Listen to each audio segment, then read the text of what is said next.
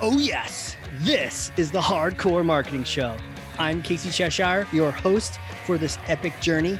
Today's show is sponsored by Ringmaster, on a mission to launch B2B podcasts that create relationships, generate revenue, and drive growth. Ringmasterlive.com. Bam.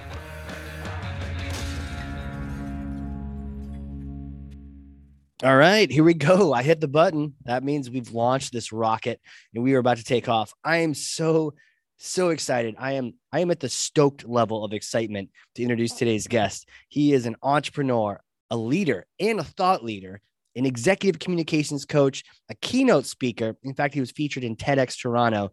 And this guy is obsessed with helping innovators become better communicators. Love that. Author of the book Impact, has a webinar series called Living Impact, CEO and executive communications coach at Kindler and Company. Nick Kindler, welcome to the show, sir. Well, thank you, Casey. It's great to be here. Oh man, you are doing so much. There's so much. I feel like we grabbed a tornado out of the sky for just a moment. We get to ask you a bunch of questions and then off you'll go, just tearing up the neighborhood. So I'm so glad you're here.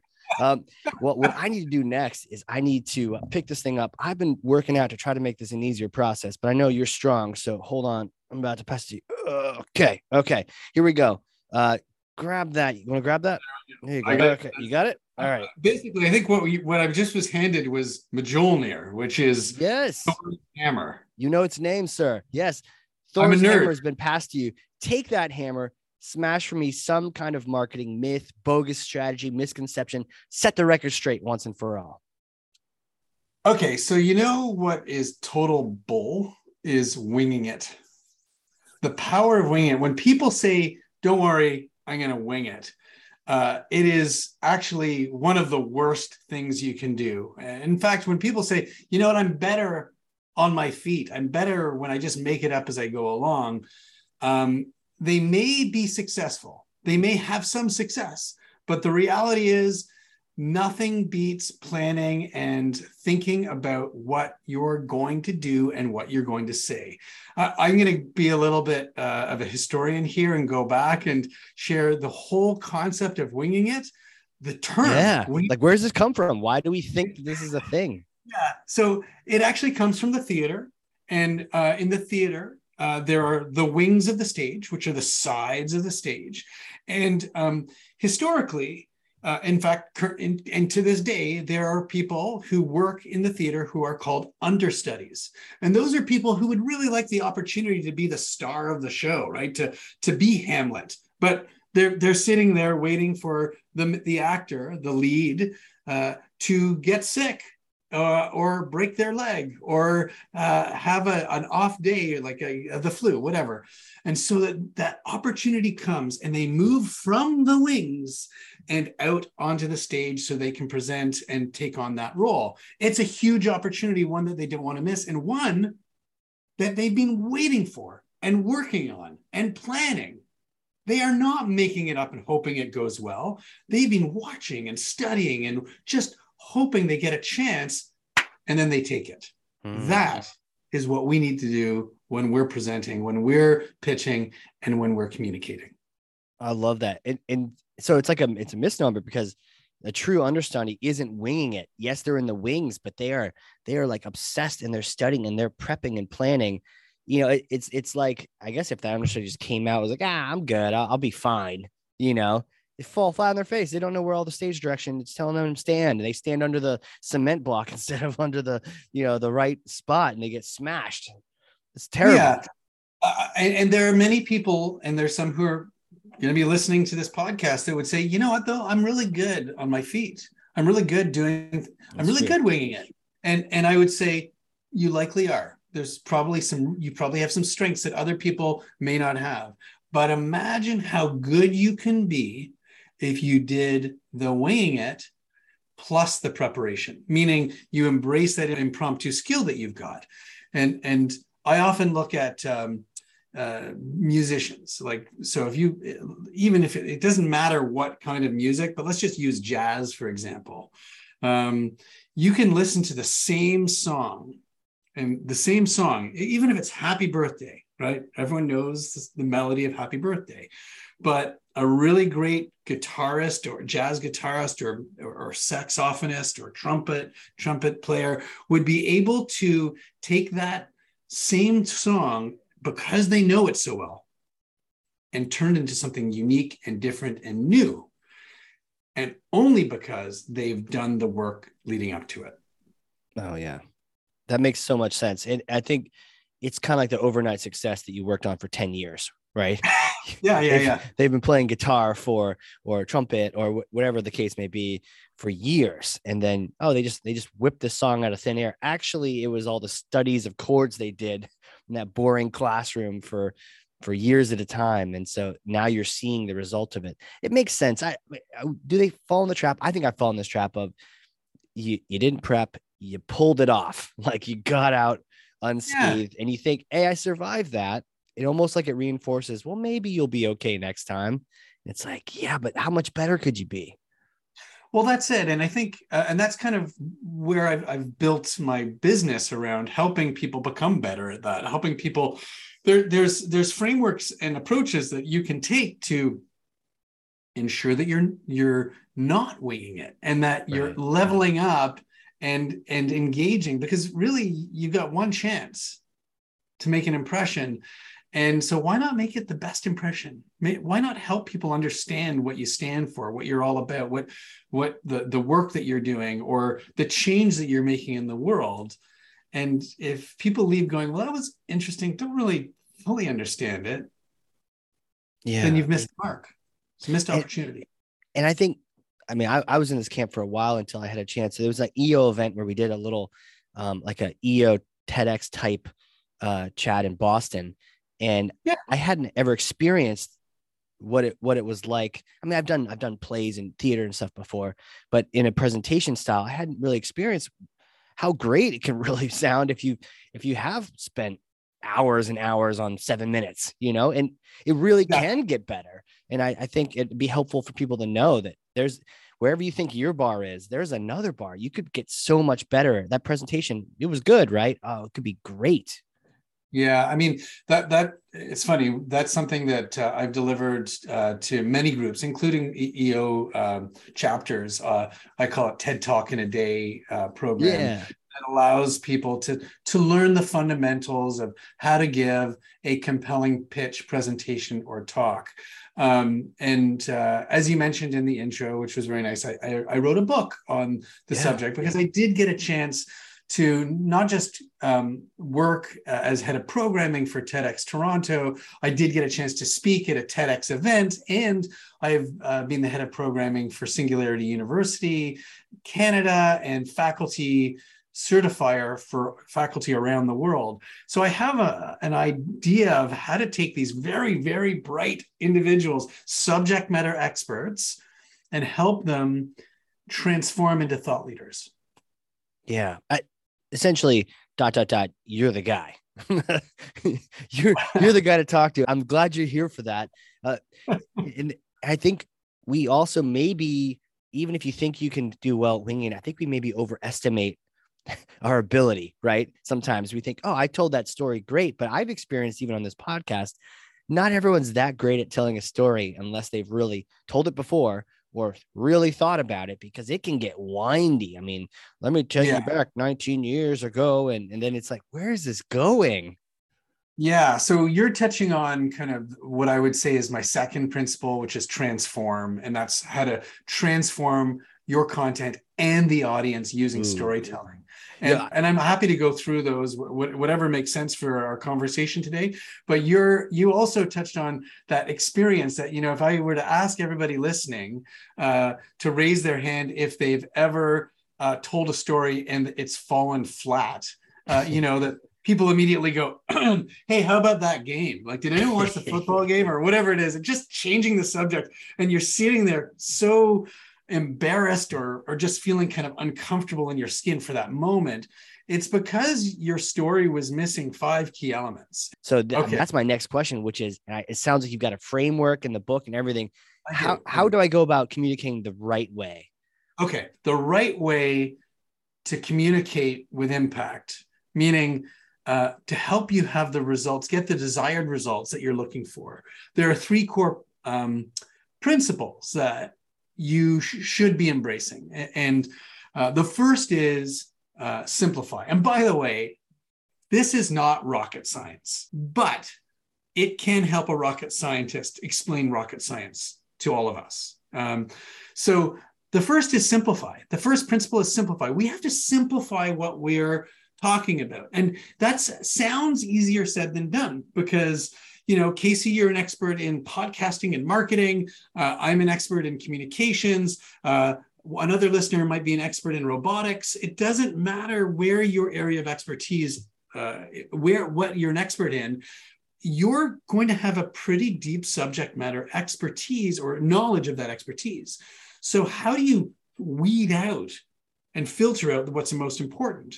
So the first thing that we do is we teach how to simplify using structure. And we have tools. There's lots of tools you can use. We use the tool of the purpose practice that we've created to help you get really clear on the purpose of your communication, whether it's a pitch or a presentation or an email or a voicemail. I don't recommend leaving too many of those because people don't listen to them anymore, but that's a whole other podcast we can talk about. And then, so that's the first thing. Well, hold on real quick. I've experienced not doing the first one. Okay. And, you know, and I would present on marketing automation, and I just, you know, I knew everything about it, dedicated a decade of life to it. And I thought that my score in the presentation, this has been in front of a lot of people or whatnot, was how many words I could get out, or just how many thoughts or how many takeaways I could get out in that 15, 20, 45-minute session. And I probably just drowned everyone because I was just like micro machine, rapid fire. You got to know this. You got to know this. I'm trying to explain rocket science to people. And at the end, I was like, and then I looked over and I saw another speaker and I watched, and it almost felt like the smartest person in the room wasn't talking the fastest, almost was talking the slowest. And for some reason, it wasn't about delivering everything. So I feel like this ties into that. Absolutely. Because how do you decide what is the most important thing you want to share? But most importantly, what do you want your audience to do? You know, there's this crazy stat, and it's something like 46%. I think it's 46% of employees in North America rarely leave a meeting knowing what to do next. Just think about that. Almost 50% of employees. This is pre-COVID data, by the way. So I think it's worse now because of Zoom and digital online meetings. But almost half of the employee base of North America didn't know what to do after meetings. So most important in my mind is, what action do you want your audience to take? And what action do you want them to take around the topic that you're speaking about? So there's, you know, I won't go into the nuanced details of how to develop a purpose, but there's some key questions that you ask to draw out that that content that anybody can do, by the way. It doesn't matter who you are, what you do, where you live. There's three core questions that, and we have worksheets that help you do this. Cool. And then you have really, and I don't like to use this word because I work with scientists and academics a lot, but you have a thesis, right? Which is kind of less scientific in nature, if then, and more of a declarative statement. This is what I want to talk to you about and why, and the change that we can create if we do these things. It's kind of very, very simple, yet often hard to articulate. It makes total sense, right? Because I mean, how many times have I planned a webinar about a general topic and I didn't do this, and then I even felt as I was creating as rambly. It's like, where am I going? Like, I can't just. Is my goal just to sort of impact 30 slides of information? Is that the actual goal? Why am I here? Right? So I can see how just a little bit of forethought makes it so much clearer, and especially if I even stated up front, like, this is what we're doing here, guys. This is why we're doing it. If we haven't done this by the end, we failed. Let's try. Exactly. Yeah. Exactly. Wow. Today, I want to walk you through marketing automation tools, the three things that you need to do, A, B, and C, in order to have a successfully self-sufficient marketing process. Love But that. like, I just made that up. I don't know if that was kind of what you were talking about earlier, but and it Perfect. Yeah. could be about anything. But that's the starting point, Casey, and it works. The reason why it's a starting point is it feeds into the next part of that principle of simplify, which is getting the essential messages out, getting now the facts and statistics that support those essential messages. And this is going to sound kind of repetitious, but what is the key thing you want people to remember that you just told them? I'll say that again. What's the key thing that you want people to remember that you just told them?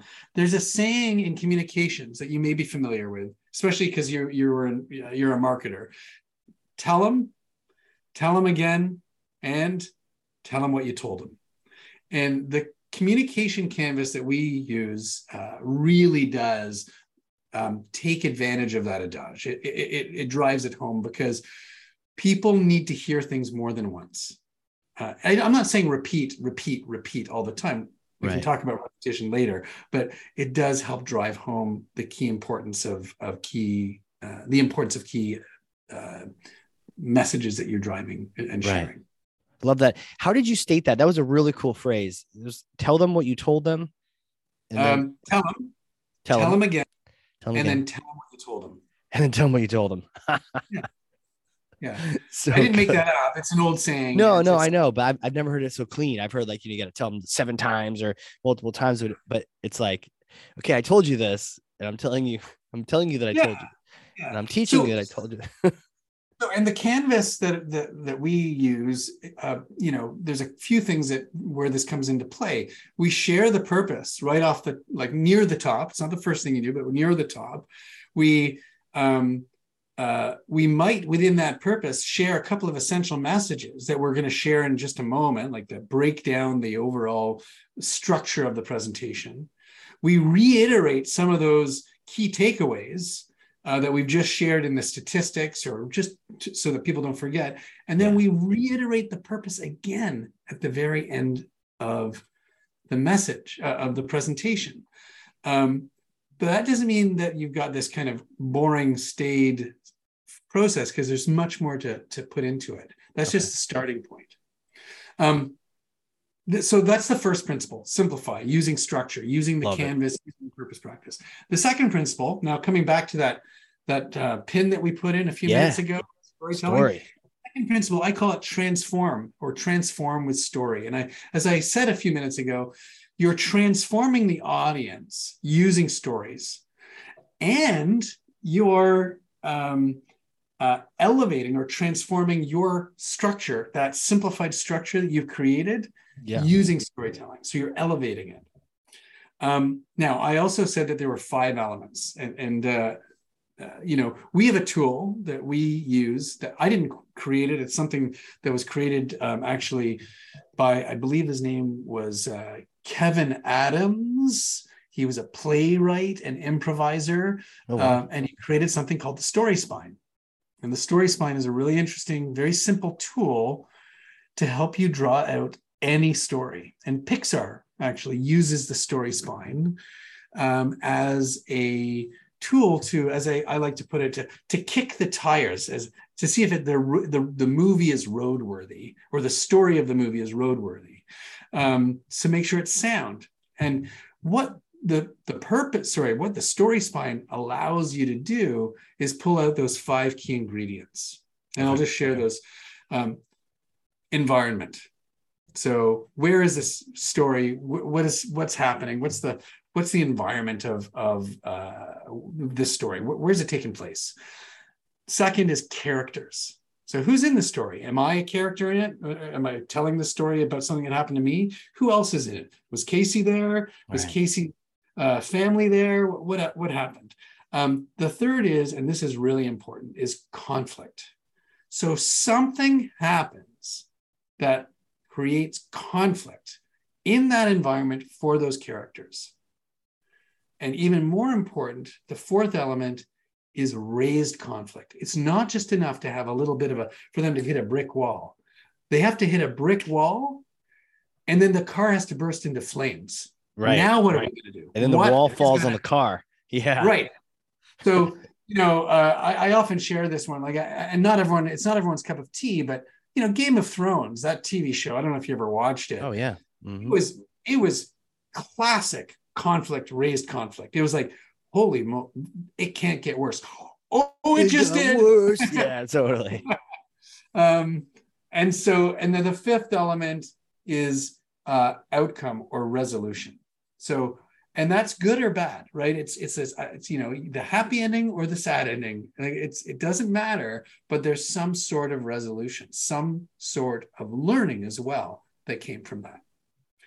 So those 5 elements: environment, characters, conflict, raised conflict, and outcome. Those are the ingredients of a successful story. And I like to keep it simple. Like storytelling, although there's so many different models we can look at, and I do explore those in my book and in my program. I like to use the story spine and these 5 elements because it's accessible, And I think we want to save people from telling bad stories. If we ever fell flat, if you go back and if you listen to a recording of yourself telling that story, you probably left one of these things out. And maybe you left out conflict. Hey, my friends and I, we were in the park, and then we left the park. Okay, Casey. Yeah. All right. You know what, Casey, you bring up actually, or you remind me of an interesting point, which is, there's a difference between, and this is something that I've learned by kind of encouraging subject matter experts to embrace storytelling. So just think for a moment, or if you can put in perspective that I'm helping dermatologists and ophthalmologists. I'm also working with AI and roboticists and experts who are not comfortable telling stories, especially if they're personal stories, because that's just not the way it's done in their industry. Or in how they were trained or whatever. There's lots of reasons, but so they'll often slowly start to try and tell stories. And what I'll hear is an anecdote. And an anecdote is really just a story without any emotion. It doesn't pull out. So I went to the store. I wanted some ice cream. I bought some ice cream. I left. Well, that's a fascinating anecdote, right? Now, if you use the 5, but no emotion, is the emotion the critical, or do you need the 5 as well? Because I went to the store, the store exploded. The 5 are going to pull out the emotion. Oh, gotcha. That conflict. First of all, Casey and Nick were out in Omaha, Nebraska, on the road.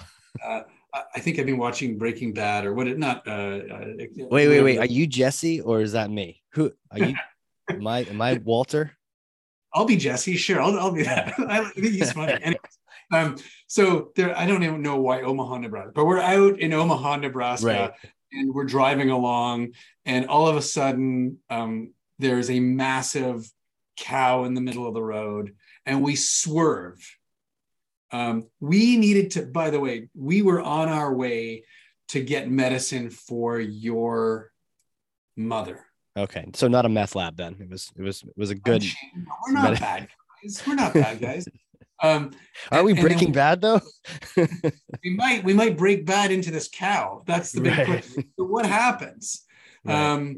So, and I'm not going to go into a whole story here, but my point is we can create emotion by creating that environment and the characters, understanding and giving more details than just the one little bit. Like I was at the baseball game. It was great. No. I was at the World Series Game 7, and I almost didn't make it because I thought it was on another day. Like, I know that would never happen, but I thought it was on another day. Right. So I realized that an hour before the game, and I raced out of the house. Okay, right. Interesting. I've got character. I've got environment. And what's going to happen? Is he going to get to the game? Is his friend waiting for him? There's lots of things that can happen. Right.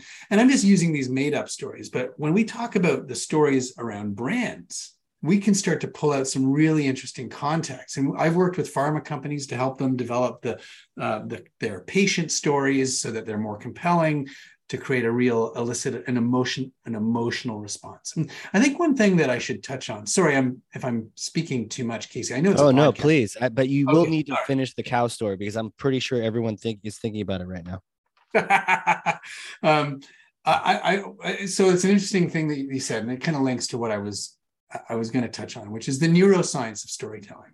And there's a reason why it's such an important second principle, transform, is that when we tell stories, when we also use emotional language, it has an impact on the human brain.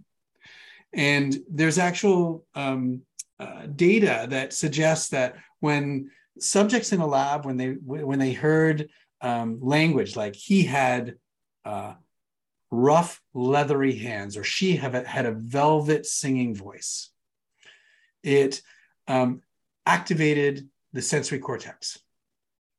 But when equivalent language was used, like he had nice hands, he had rough hands and she had a nice singing voice, it did not activate the sensory cortex. So the sensory cortex is the area of the brain that perceives texture through touch. So just think about that. My words can activate the area of the brain that is perceiving texture, that's perceiving touch. And there's all kinds of things that happen when we tell stories, right? The story has a happy ending, and our brains release dopamine, which makes us feel more optimistic. When there's a tense moment, serotonin is released, which helps us focus.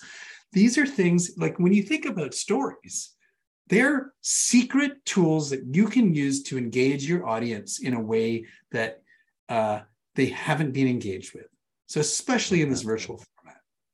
Love that. And I know in our EO worlds, we survive by stories. And for those listening, the entrepreneur organization, it's actually part of the sort of ethos of the organization is not to give advice, but to share stories. And I feel like there's always something about that, right? It cuts out politics. It cuts out ego. It's just, this is what happened. And don't we remember stories way more than anything, right? You give me a list of 50 things and I don't remember them, but if you tell me that story about the cow, I still have no idea what happens to you and me in the car. We could make it up, man. Casey, it's up to you. Finish the story. Well, I think we just leave people hanging, the entire, at the end of the show, we'll resolve the cow story for people. You know what, though, you made a really interesting point, which is that, and there is a statistic which that I believe people remember, I think it's something like 60 to 70% of information when it is shared as a story, in comparison to just sharing simple facts. Makes a lot of sense. So it's really important. It's really important. And so that's the second principle. And I think the third principle that I wanted to share with you is all about performance. And it's really about embracing a mindset of performance. I think going back to my initial rant on winging it, performance is something that people, they might, if they invest in the time on shaping their message and they think about story, then they won't think about rehearsing it, or I shouldn't say they won't, they often don't get to it. It's like the last thing. And yet there are tools that we can use and techniques, body language, facial expression, vocal expression, how you hold yourself. I knew that I was going to be on this podcast with you today. I have an elevated desk, or I can raise it. I decided I would stand. I know I'm more animated when I'm standing. So, you can see I'm able to use gesture and facial expression. And I'm looking at you with the camera. And there's all kinds of things that we can do to kind of determine how we want to show up. So this mindset of performance is kind of the third principle that you need to embrace. I paused for a moment, like just as I mentioned performance. And you're doing it right now. You're nodding your head. You Right. said, yeah, right. And there's things that are happening here that you're worth that. We're like a few thousand, maybe a couple of thousand miles away from each other. We're chatting via Zoom, and yet we can still have this connection, and that's really important. That's what performance allows you to do. When you simplify using structure, you're able to open the door, create access to information that was previously inaccessible to others. When you transform with story and use language like rhetorical devices, emotional language, you help create a deeper understanding of your message, of your concepts, of your thoughts, of your ideas. And then, of course, when you perform, when you embrace a mindset of performance and you think about it, you think about all these tools at your disposal and you use them, you can make a connection. And that, all three of those things, simplify, transform, perform, creating access, creating a deeper level of understanding and a connection, all of that together is how you communicate with impact. So good. I'm getting so much of being intentional, even on the performance. Do you have any practical, I don't want to say tips, but any gotchas that tend to grab a lot of people that don't get intentional, don't have the mindset of performance? My big question is, so there's a couple of things that come to mind. Obviously, this is kind of something I spend a lot of my time talking about, so I could ramble on about this. So now instantly in 4 seconds, you have to simplify. Yeah. Story. There's a couple. The first question I would have is, how do you want to show up? Yeah. And that question is open-ended for a good reason, because I want people to think about, well, I want to show up as a leader. Okay, well, what does that look like? Does a leader sit? Does a leader stand? And by the way, there's no right answer. It's your answer, right? So how do I want to show up? Do I want to show up going, hey, Casey, sorry, my camera's not working. Sorry, my volume's not working from a virtual perspective. Sorry about that. Oh, let me see if I can find my PowerPoint. Or, and this happens, how much, as my friend Av puts it, micro frustrations are created during virtual presentations. But these micro frustrations create a lot of frustrations, right? Because they build and build, and it wastes a lot of time. So how do you want to show up? Do you want people to think this person's ready, they're prepared? Of course you want them to think all of those things, but we don't think about how I want to be seen. Even simple things, lighting, sound. And by the way, this doesn't just apply to virtual. If you're going to deliver a presentation somewhere, plan it out, take a look, do a circuit of the space before, think of what's the backup if things aren't working, all of those kinds of things. How do I want to show up? That's kind of preparation. The other part of it is, and I'll start with something that I talk about in my book, which is status. And it's an odd word to use because it's loaded, right? Like people think of status in different ways. People think of it as monetary, economic status. They think of it as status within an organization. When I use the word status, I'm getting people to think about how they're holding themselves. And if we look at status as a scale, 1 to 0, 1 to 10, that's an odd scale, 1 to 10, 1 being low status. Low status shows, and I'm kind of visualizing it here, slumped shoulders, no eye contact, closer to the ground. And we see it, the body language shows, and we may not even recognize that we have these physical attributes at the time. Higher status, and I'm not saying you need to be a 10, but it's chin up, eye contact. Usually arms are wide and open.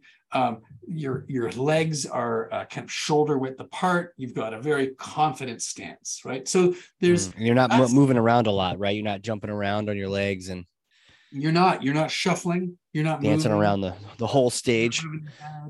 Because as soon as I start to do that, it starts to lower my status, right? It starts to change your impression of me. Why is he doing that? Why is he doing that? It's hard to follow. But these are nervous habits, right? People, Yeah. people have the leg shake, right? Let's just, even for those that are listening, I'm shaking my right knee up and down, which is kind of a typical nervous habit that we see people on panels or in interviews. And look what's happening. I'm literally shaking my body. All I'm doing is moving my knee. So it has an impression. So I ask people, how do they want to show up first and foremost, but then what status do you want to show? That's why I use the scale. You may not want to be a 10. In fact, you likely don't want to be a 10, but you probably don't want to be a 5 or a 6. Yeah, maybe a sexy 8. A sexy 8. But that is the question, right? Because we don't know, Casey, we don't know what status we're showing up as until we look in the mirror or look in the camera. And we actually won't even think about it until we ask ourselves, is this the status I want to show up as? Is there something primal about people acting a lower status to try to defend themselves? Or I've heard people say, oh, I'm nervous at the beginning of the presentation. And I've always heard this, not necessarily a good thing to do, but they're trying to convey a lower status. I don't know, to get sympathy or something. I've seen this happen where people, they'd like to maybe be less than themselves just to protect themselves. So I share this story in my book, and it stayed with me, and it's really almost one of the first experiences I had out of school, and that I think will answer your question. So I was working at an engineering firm as an education consultant, running workshops and programs. So actually, I haven't come that far from what I was doing 25 years ago, but the content has certainly changed. Anyways, we were running these environmental education programs in rural areas in Ontario, not far outside of the city where I live, in Toronto. And I was with a really wonderful senior technician. He was older than I was, but not that much older. But I kind of looked up to him. He had a great sense of humor, really fun co-facilitator. He really liked my design of my workshops. We had a lot of fun working together. And I remember so clearly what happened is, this is actually, I don't even know if we had cell phones. He may have got a call. I know I didn't have a cell phone back then. That's how long ago this was. And he said he got some news, and we were delivering this workshop to custodial staff at a board, the Simcoe County Board of Education. And the Simcoe County Board of Education, we found out on the way up there, had laid off 50% of their custodial staff the day before. Jeez. And we were going in to say, hey, everybody, this is a new environmental education program. Here's what we need you to do. We need you to do X. We need you to do Y. And here's why. And we were going to make it interactive and fun. And it was fun. And we had other workshops with teachers and students and principals as well. But this was the custodial staff.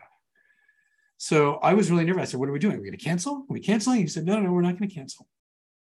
We had a whole presentation planned. It was kind of entertaining and engaging. And we came into, I remember coming into the boardroom, the big, it was a big meeting space, very large auditorium space. All of the custodians, there's maybe 45 of them from the board. They were all having coffee and huddled together in small groups. And we came in, you could see they were looking forward to this meeting. There's body language. There was status that we were reading from them, like body language that wasn't good.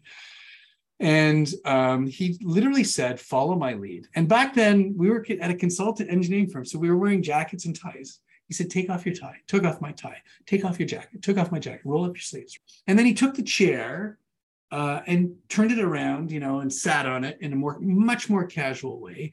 And he started delivering his presentation sitting. He was down at their level. And I just want to be clear for a moment. Just because I'm talking about custodial staff doesn't mean that they're lower status. Their status was lower because they'd experienced crap the day before. Right. A bad experience. Right. So he was meeting them in as close to as possible. And what he did is he changed the subject, the approach of the subject. He said, here's the content we need to share. I'd like to share it with you, but I can walk you through it more quickly. And what my offer to you is, If I can walk you through that, I will also take any feedback that you have and questions that you have for your superintendent of plant and services, and I will share that to them in a written report. Does that sound like a reasonable deal? And they said, absolutely. And we shared our content in a different way. We collected their feedback in a very positive way, and it went back to the superintendent. So we could share what we needed to share. They shared that what was on their mind. Wow. And we delivered it. But it started with level setting our expectations and our status. Man, and you could have come in and tried to preach at them with this, high status approach, and man, the rejection just would have been off the charts. Absolutely. Yeah. So we need to find a way to put ourselves in check in a way. And I don't mean like, put yourself in check all the time, but just where am I at? Right. Makes total sense, man. And my next question really is like, who are you? How the heck do you know these things? Can you take me back in time? Like little Nick days. Did you know you're going to be, the amazing czar of communications and coaching and a serial entrepreneur and all these insanely cool things? I mean, what was little Nick like? Little Nick? Yeah. I was playful. Honestly, so being candid, I was playful, really sensitive, had a performance desire at an early age. My mother, early stage, she's a psychotherapist now, but she was an actress in Toronto, and my father was a psychiatrist.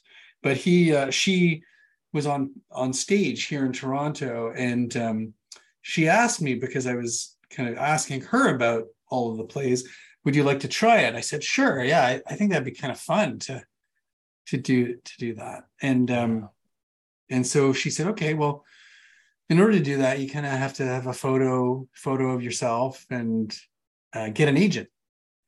And so I think I was 7 or 8. And I went in and met with an agent, and they said, sure, we'll take you on. And then they sent me on an audition, and I got it. It was a commercial, and I started doing commercials. Wow. Literally, like I did about a dozen in about 2 years. And I paid for, my first car, my down payment for my house, like a lot of, and probably the ability to be an entrepreneur actually as I through. So I was a performer, I was an actor until I hit kind of 12 or 13.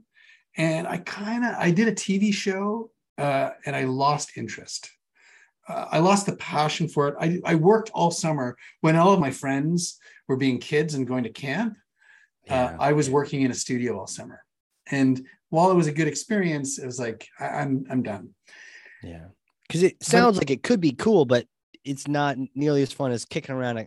Like, it sounds like anyone hearing it would be like, wow, you had a great opportunity, but it was work, right? It was like, it wasn't performance around a studio. This was like a job for everyone else. So it wasn't for everyone. Playground. Yeah. It is a job. So, that's a big part of who I am, though. There's a performer in me that's always been, and interestingly, Casey, I can say this confidently now, I guess maybe as I'm at a stage where I'm pretty comfortable in my own skin, but I kind of hid that or wouldn't identify that. It took some friends of mine a number of years ago saying, you're a real performer. You should step forward more.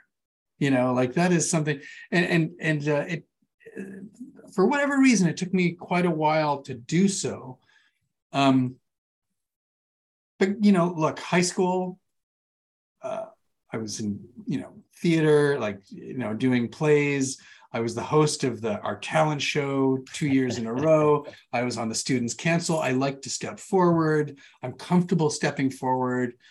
And then university was all film. I did a film and theater degree before I did an education degree. So a creative performance, it's a really big part of who I am. And to grow up in a house with the psychology on one side and the performance on the other, I can absolutely see how you could marry those two and have interest in many things relate to that because you grew up around someone who was analyzing why are we doing this and Oh my goodness, yeah. and how could I be better at that and show up and in the mindset. And the other person was like, let's perform. That's a Well, cool combination. it was. She eventually became, as I said, a psychotherapist herself. So my Sure. dad was a psychoanalyst, my mother was a psychotherapist. And when I share this, which I do in workshops, people giggle, right? Because they like, and I say, well, that's sympathetic laughter, like, because everyone knows, like, how, if you've ever gone to therapy, if you ever spoken to a psychiatrist or psychotherapist, it's work to go through that. And the questions I was asked almost on a daily basis were things like, how are you feeling? And I'm like, I don't want to talk about how I'm feeling. I'm 12. I'm Good. feeling insecure. I'm 13. What are you happy about? Everything. It's my favorite response from my kids. What are you thankful for? Everything. Like, all right. You got away with that one. Yeah, it's the same. It's fine. Good. Right, How's fine. your day? Yeah. Yeah. Man. And you go to school for theater and some parents might not want you to do that, but if your parents were in the theater, then they're going to support that. My parents didn't. My dad was a doctor, right? And I thought, he died about 7 years ago, and I was very, very close with him. And I haven't really thought about it until now, but he never had any judgment around what I was pursuing, as long as I was interested in it and I could be self-sufficient. And it's not even that. He wasn't like, you better be self-sufficient. I was always driven to be self-sufficient. And, he just saw, and I think he knows, and I think we all know this, what you love will bring you what you need. Like, if you love what you do, it'll give you what you need. And I know that sounds kind of like perhaps flaky. I don't know. I believe people see right through you if you don't love what you do. I love what you love will bring you what you need. That is so powerful. And so he loved psychiatry and helping patients right to almost the day he died. He was treating people. And ironically or coincidentally, I love helping people. Like, if somebody out there listens to this podcast and wants my help and I can help them and I can see how I can help them. First of all, I'm not going to try and do brain surgery. That's not my area of expertise. But if I can help them get clearer, that's so rewarding. It's so rewarding.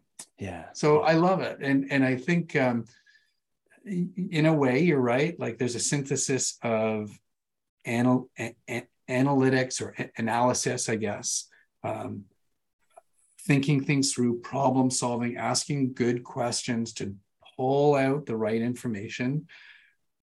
And there's a sense of being on and performance. Yeah. Not when I'm coaching per se. I mean, I'm always thinking, but being able to connect with people, that's kind of that performance side of things. Yeah, I'm with you on the connection. There's something about it. Even for me, podcasting has, a list of 30 different things that benefits, great for sales calls and all that. But just for me, it comes down to connection, having a conversation, but it's more than a conversation, even if it's virtual like this. I've said before that I think conversation is the ultimate form of engagement. Mm-hmm. And I think that people forget that. Like, people talk about, how do we engage with our staff? How do we engage with my customers? And you know this because you've built a business around it. Right. But have a conversation. Yeah, the answer is not like, oh, that app over there that will help you engage with a mystical, magical power. It's like, just talk to them, man. Teach people to have better conversations. Learn how to have better conversations. Don't be afraid to ask questions. Mm-hmm. Don't be afraid to ask questions that may make you sound like you don't know what you're talking about. Yeah. I don't know anything about podcasting, really. I mean, I know a little bit. I've interviewed people, but I'm not an expert like you. I got tons of questions for you that people would go, well, of course you do that. Yeah, you got to ask, right?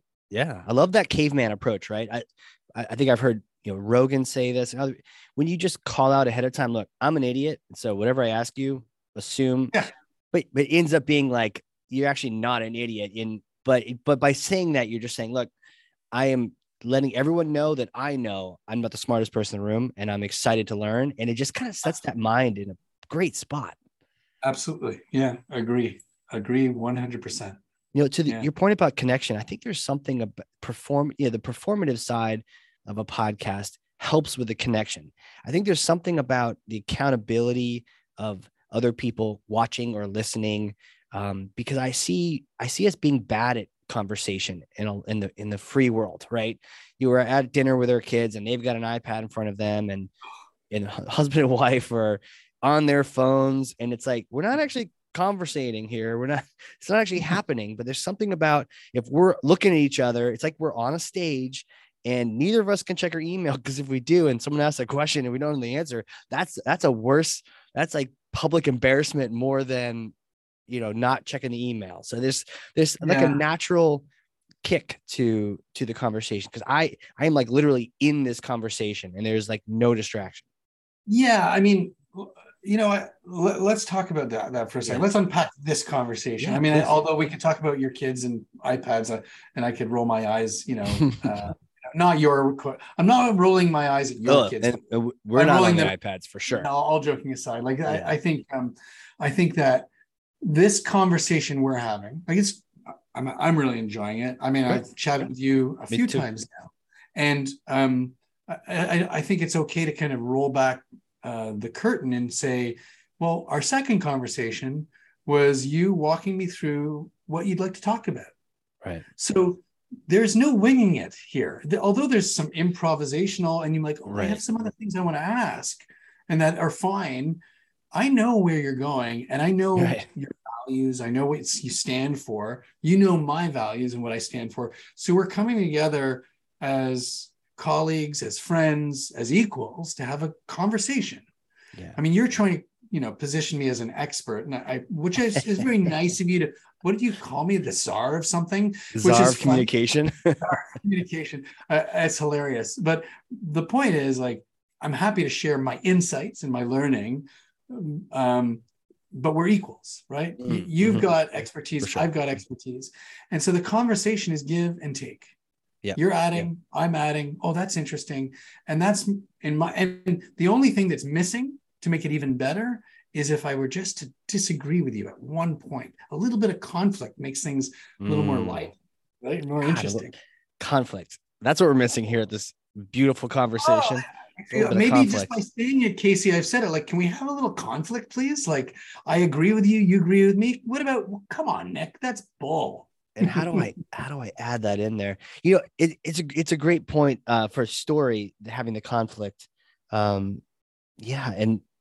But in terms of the communication, I don't know where I'm going with that, but I actually do. I remember sometimes the best. What's that? Oh, Death by Meeting. This book, Death by Meeting. Oh, Lencioni, yeah. So it's a great book. It's a little fable on leadership. But the reason I share it is they so aptly position conflict as a vital element of a meeting. And so, all joking aside around conflict, a great panel or even a great podcast would be, it's not that we have to disagree violently. It's like, here's a counter perspective. Story doesn't matter. What do you think of that? Well, and it might be a little more challenging, like to challenge a person respectfully. But I'm not saying to you blindside people. That's not my intention here. No, it's a great point. I think it definitely deserves some more thought to it. But two points. One, back to you. We did prep for this, right? And I think part of the prep is that I tell you, I mean, not all the questions, but there are milestone questions. And I tell you, here's what they are, right? And then I actually do that later. And I think there's a core thing I've learned in relationships about trust is if you say you're going to do something and then you actually do it, man, that's a great foundation for trust. And not doing that is a great foundation for losing trust from someone. So I feel like there's a thing that happens when I say I'm going to ask you these questions and then I ask them and you feel prepared and like, right, yes, I've thought this through. I'm not surprised. I'm not, panicked. You're like, he said he's going to do that and he's actually doing that. Cool. right? But then there's also a moment that happens later on. I feel like even right about now, how we're getting to something where, to your point, we're exploring something, but we're exploring a concept that maybe neither of us knows the answer. It's almost like we've gotten to being peers. You know, you've shared your insights, and now I'm just like, well, what about this? And you're like, I don't know. And like, here's my experience. I feel like that's also a kind of magic that can happen where neither of us know.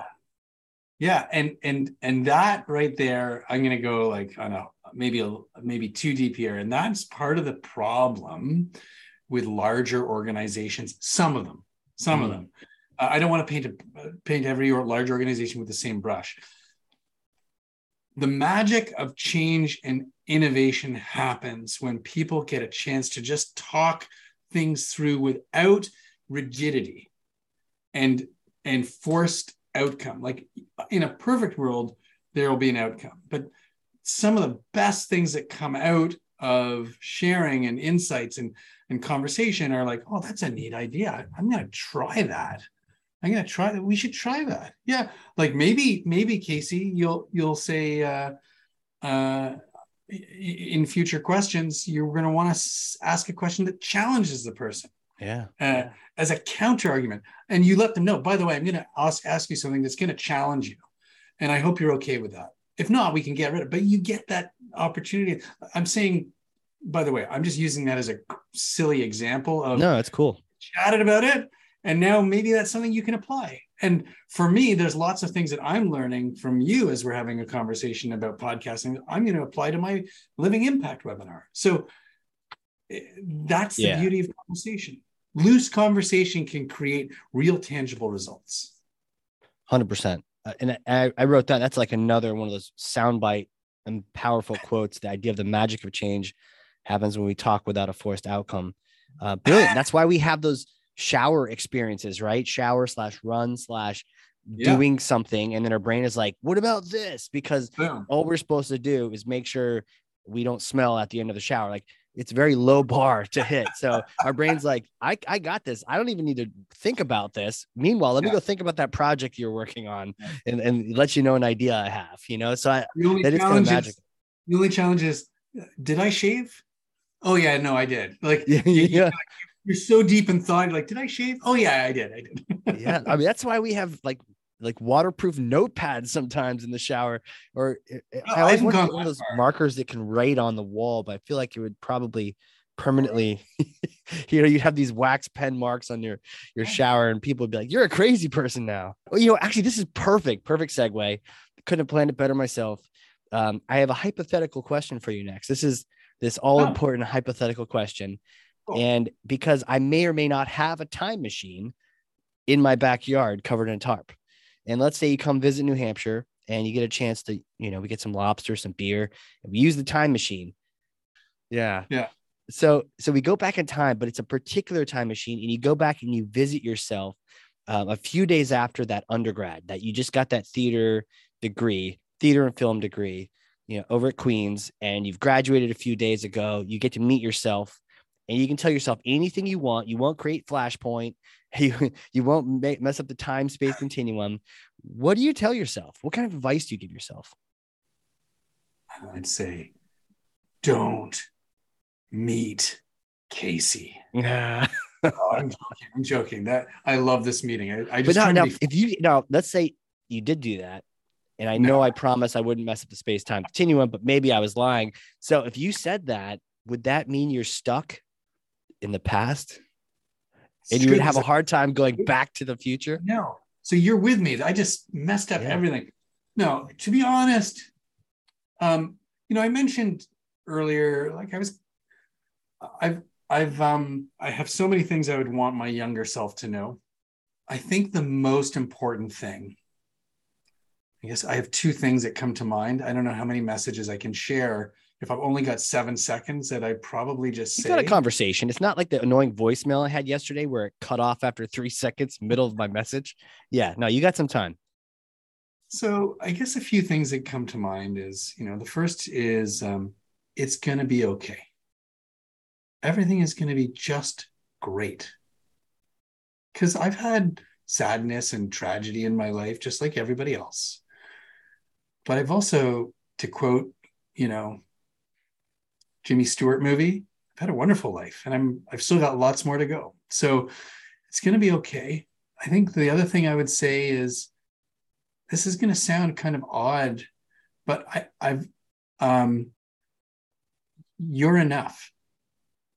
You are enough to be who you are. I wish I'd known I was enough earlier. But that only comes with wisdom in a way. Like, it comes with the experience of work and time. That's wisdom. And but I would say you're enough. Like, you have everything you need, and you yourself are enough. The only other thing I would say is, I feel like this is a big ad for Entrepreneurs Organization. Hey. Join EO as soon as you can. I wish I joined it 15 years ago. I've only been a member for 3+ years now, and it's been transformational for me. I think I would still have, or I might still have a couple of businesses that I kind of went, I'm done with that, and I'll start over here. Every step I took has taken me to where I need to be, so I'm happy. Right. But I would say to myself, don't be ashamed to ask for help. Like, you don't need to know it all and figure it out on your own. There are people out there that can and will help you. And that just as much as you enjoy helping people, they enjoy helping people, and you can give them an opportunity to feel that same joy by helping you. Yeah. Yeah. So I think that's what it is. It'd be nothing to do with like put X amount of money on the Blue Jays in 92. It wouldn't be that. It would be, you're enough. Mm-hmm. You don't need to be anything more than who you are. I wish, and I wish that for other people too, like, be comfortable in your skin younger. It helps you succeed, Yeah, sooner, right? And I guess the funny twist to that question is, would you listen to you? Probably not. Like smacking yourself around. Listen, man. Like, what are you talking about, old man? Yeah. No, I would. I would. I think I'm a pretty coachable individual. Yeah. I think that, like any of us, I have learned over the years, and I've more recently learned to shut it down, negative self-talk. And it doesn't serve. It just doesn't serve. Gratitude serves. Yeah.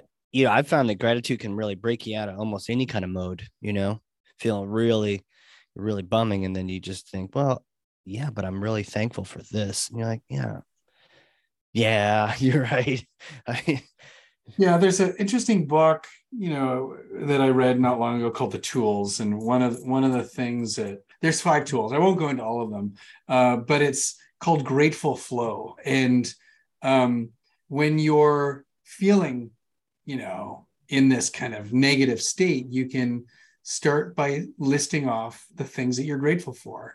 And you don't use the same items each time, and do it for about 30 seconds. Your mindset will change. I start my day with a journal. I learned from other EOers and other leaders that, people use gratitude and journals to help them start their day. I did it years and years ago, and then I stopped. But it's been now a behavior that I built into my day. Every morning before I pick up anything else, I write for about 20 minutes in the journal, and I start with 3 things I'm grateful for. Tomorrow morning, I might say, number 1, had an amazing conversation with Casey and was thrilled to be, a guest on his podcast. Like, what an amazing experience that was. Number 2, my dog visited me when I woke up this morning. What an amazing thing, right? These are little things. It doesn't have to be a big thing. And it just starts my day off in the right way. And then I write whatever's on my mind. Stream of consciousness. Sometimes it's absolute gobbledygook. but it gets the junk out. Yeah. I had a chance to look back at some of that journaling that I've done in the past, especially when it was during tougher times, when things aren't going right. And I was filled with so much compassion and empathy for that other person. It was me writing it, but, didn't have the knowledge of what would happen the next 4 months or that it would be okay. And is just sort of writing these things and is worried about this thing and worried about that thing. And now looking back, hey, it's okay. Eventually it all worked its way out, to your point. But I don't know, there's something special about, listening to myself back then and just knowing that I just didn't know what I know now, even a few months ago, yet let alone years ago, just didn't quite have that knowledge yet, but he'll get there. Yeah. Yeah. Yeah. Amazing. Yeah. I think we get stuck, and especially entrepreneurs, like it's the weight of the world, it's there. And Yeah. we're like used to rejection. We're used to, sadly, we also get used to accolades like, oh my gosh, how amazing is that? And we start to identify I'm going on a bit of a tangent here. But we start to identify ourselves as the business. And so therefore revenue and profits are up, I'm up. Revenue and profits are down, I'm down. It's a dangerous game. Yeah. It's hard. It's hard to separate yourself from that. It's either your baby or it's you. And you're right. Performance up or down, or things happen, and then it's you. So tough to snap yourself out of that. But I bet you can start with a little bit of gratitude. You get to do this journey. You get to do this adventure, highs and lows. You get to ride the roller coaster. You could be just sitting in the duck boat, but instead or the paddle boat. But now you're on a raging roller coaster. I don't know if that's grateful. I don't know if I want to be on a roller coaster. I don't know either. I get a little old for roller coasters, to be honest. I'll still go skydiving though. Do you skydive? Yeah. Oh, cool. Yeah, I've never done that. It terrifies me. I like, and yet it's one of those things I would go, should I do that just to get over that thing? Yeah. Yeah. I've actually found it to be pretty safe, calculated risk compared to a lot of other things you do. I have a whole thing on it, but like you have backup parachutes, right? You have 2 parachutes. You have an instructor with you who's trained and all the stuff. How many times have you jumped? The number gets a little blurry because I've got a little old. It's about 31 or 32 times. Holy moly, that's amazing. It's all relative though. There are people with hundreds. they're like plus or minus a couple hundred. They're not sure how many up there. And is it an addiction? Like, I don't mean that in a negative way. Is it like you did it and you're like, I have to do that again? Like, is that why you've done it 30 times or? In a way, it's also like a challenge. I really like challenges, and it still makes me scared, especially if I haven't done it in a while. It's been like first time in a couple of years. Then you're just like, man, this is really kind of scary. And then after you're done though, the exhilaration. I remember I hadn't jumped in a while. I was all nervous on the plane, and we have this thing where we're all giving each other high fives or sort of fist bumps, on the plane before we jump out. And I remember, flying around. And then when I pulled the parachute open, on my own parachute, so it's just me in this area of sky by myself. And I was just swearing left and right in a happy way when that happened, because I was just so exhilarated. And I forgot, I'm like, oh yeah, that's right. This is full of all these emotions and chemicals. And I was like, holy crap, this was exciting. So it definitely has a kick to it, but also just reminds you that, you don't have to be afraid of things like that. Oh, interesting. Yeah, you should definitely try it. Hey, come on down. Time machine, lobster, beer, skydiving. So much to offer. Well, definitely next time I'm down there, I'll be coming down to knock on your door. For sure. You've also got indoor skydiving up there in Toronto as well. Yes, we do. Down here. Have you done that? No, not yet. No, it's on my, I could do that. Doesn't scare me. Cool. Well, it feels the same. The skydiving, outdoor, indoor, it all feels the same, which is crazy. So anyways, man, hey, where can people connect with you if they want to reach out, get some coaching on communication? They want to get the book, all the things, throw out the links, the social platforms, all that. Sure. Well, first and foremost, my company is Kindler and Company. And so you can go to kindlerandcompany.com. That's KINDLERANDCOMPANY.com. And if you want a copy of the book, it's on all the major online, but you can also go to impactbook.ca, and it gives you the links to your local online bookseller. And there's videos as well. And if you're looking for information, if you want to connect with me, as I said, I love to help people. You can reach out to me at nick@kindlerandcompany.com. Love that. Who's the best person to work with you and your company? Is there a sweet spot? Is it the CEO? Is it executive suite? Anyone? Is there a certain type of person? So often it's senior leaders who are challenged with some sort of big new opportunity. And communication, I think we all know this, is kind of like the fundamental building block of leadership.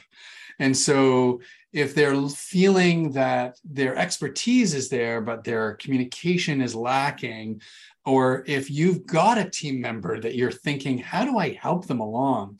So we do programs for individuals around the world that they can join virtually as a cohort. And they're really fun, really engaging. And you leave with all these skills and embracing these principles that we talked about today. But if you're a senior leader and you're looking for some kind of one-on-one, we do some executive thought leadership one-on-one coaching as well. And then finally, if you're looking for groups, and we do keynotes and workshops and multi-day programs, all custom to your organization. And I'm happy to chat with anybody that's interested in helping their leaders, their innovators become better communicators. Love that. Okay, so your information will be in the show notes. People just click right on through, drop you an email, add you on LinkedIn, all the things. Absolutely. Yeah, you can reach out to me on LinkedIn.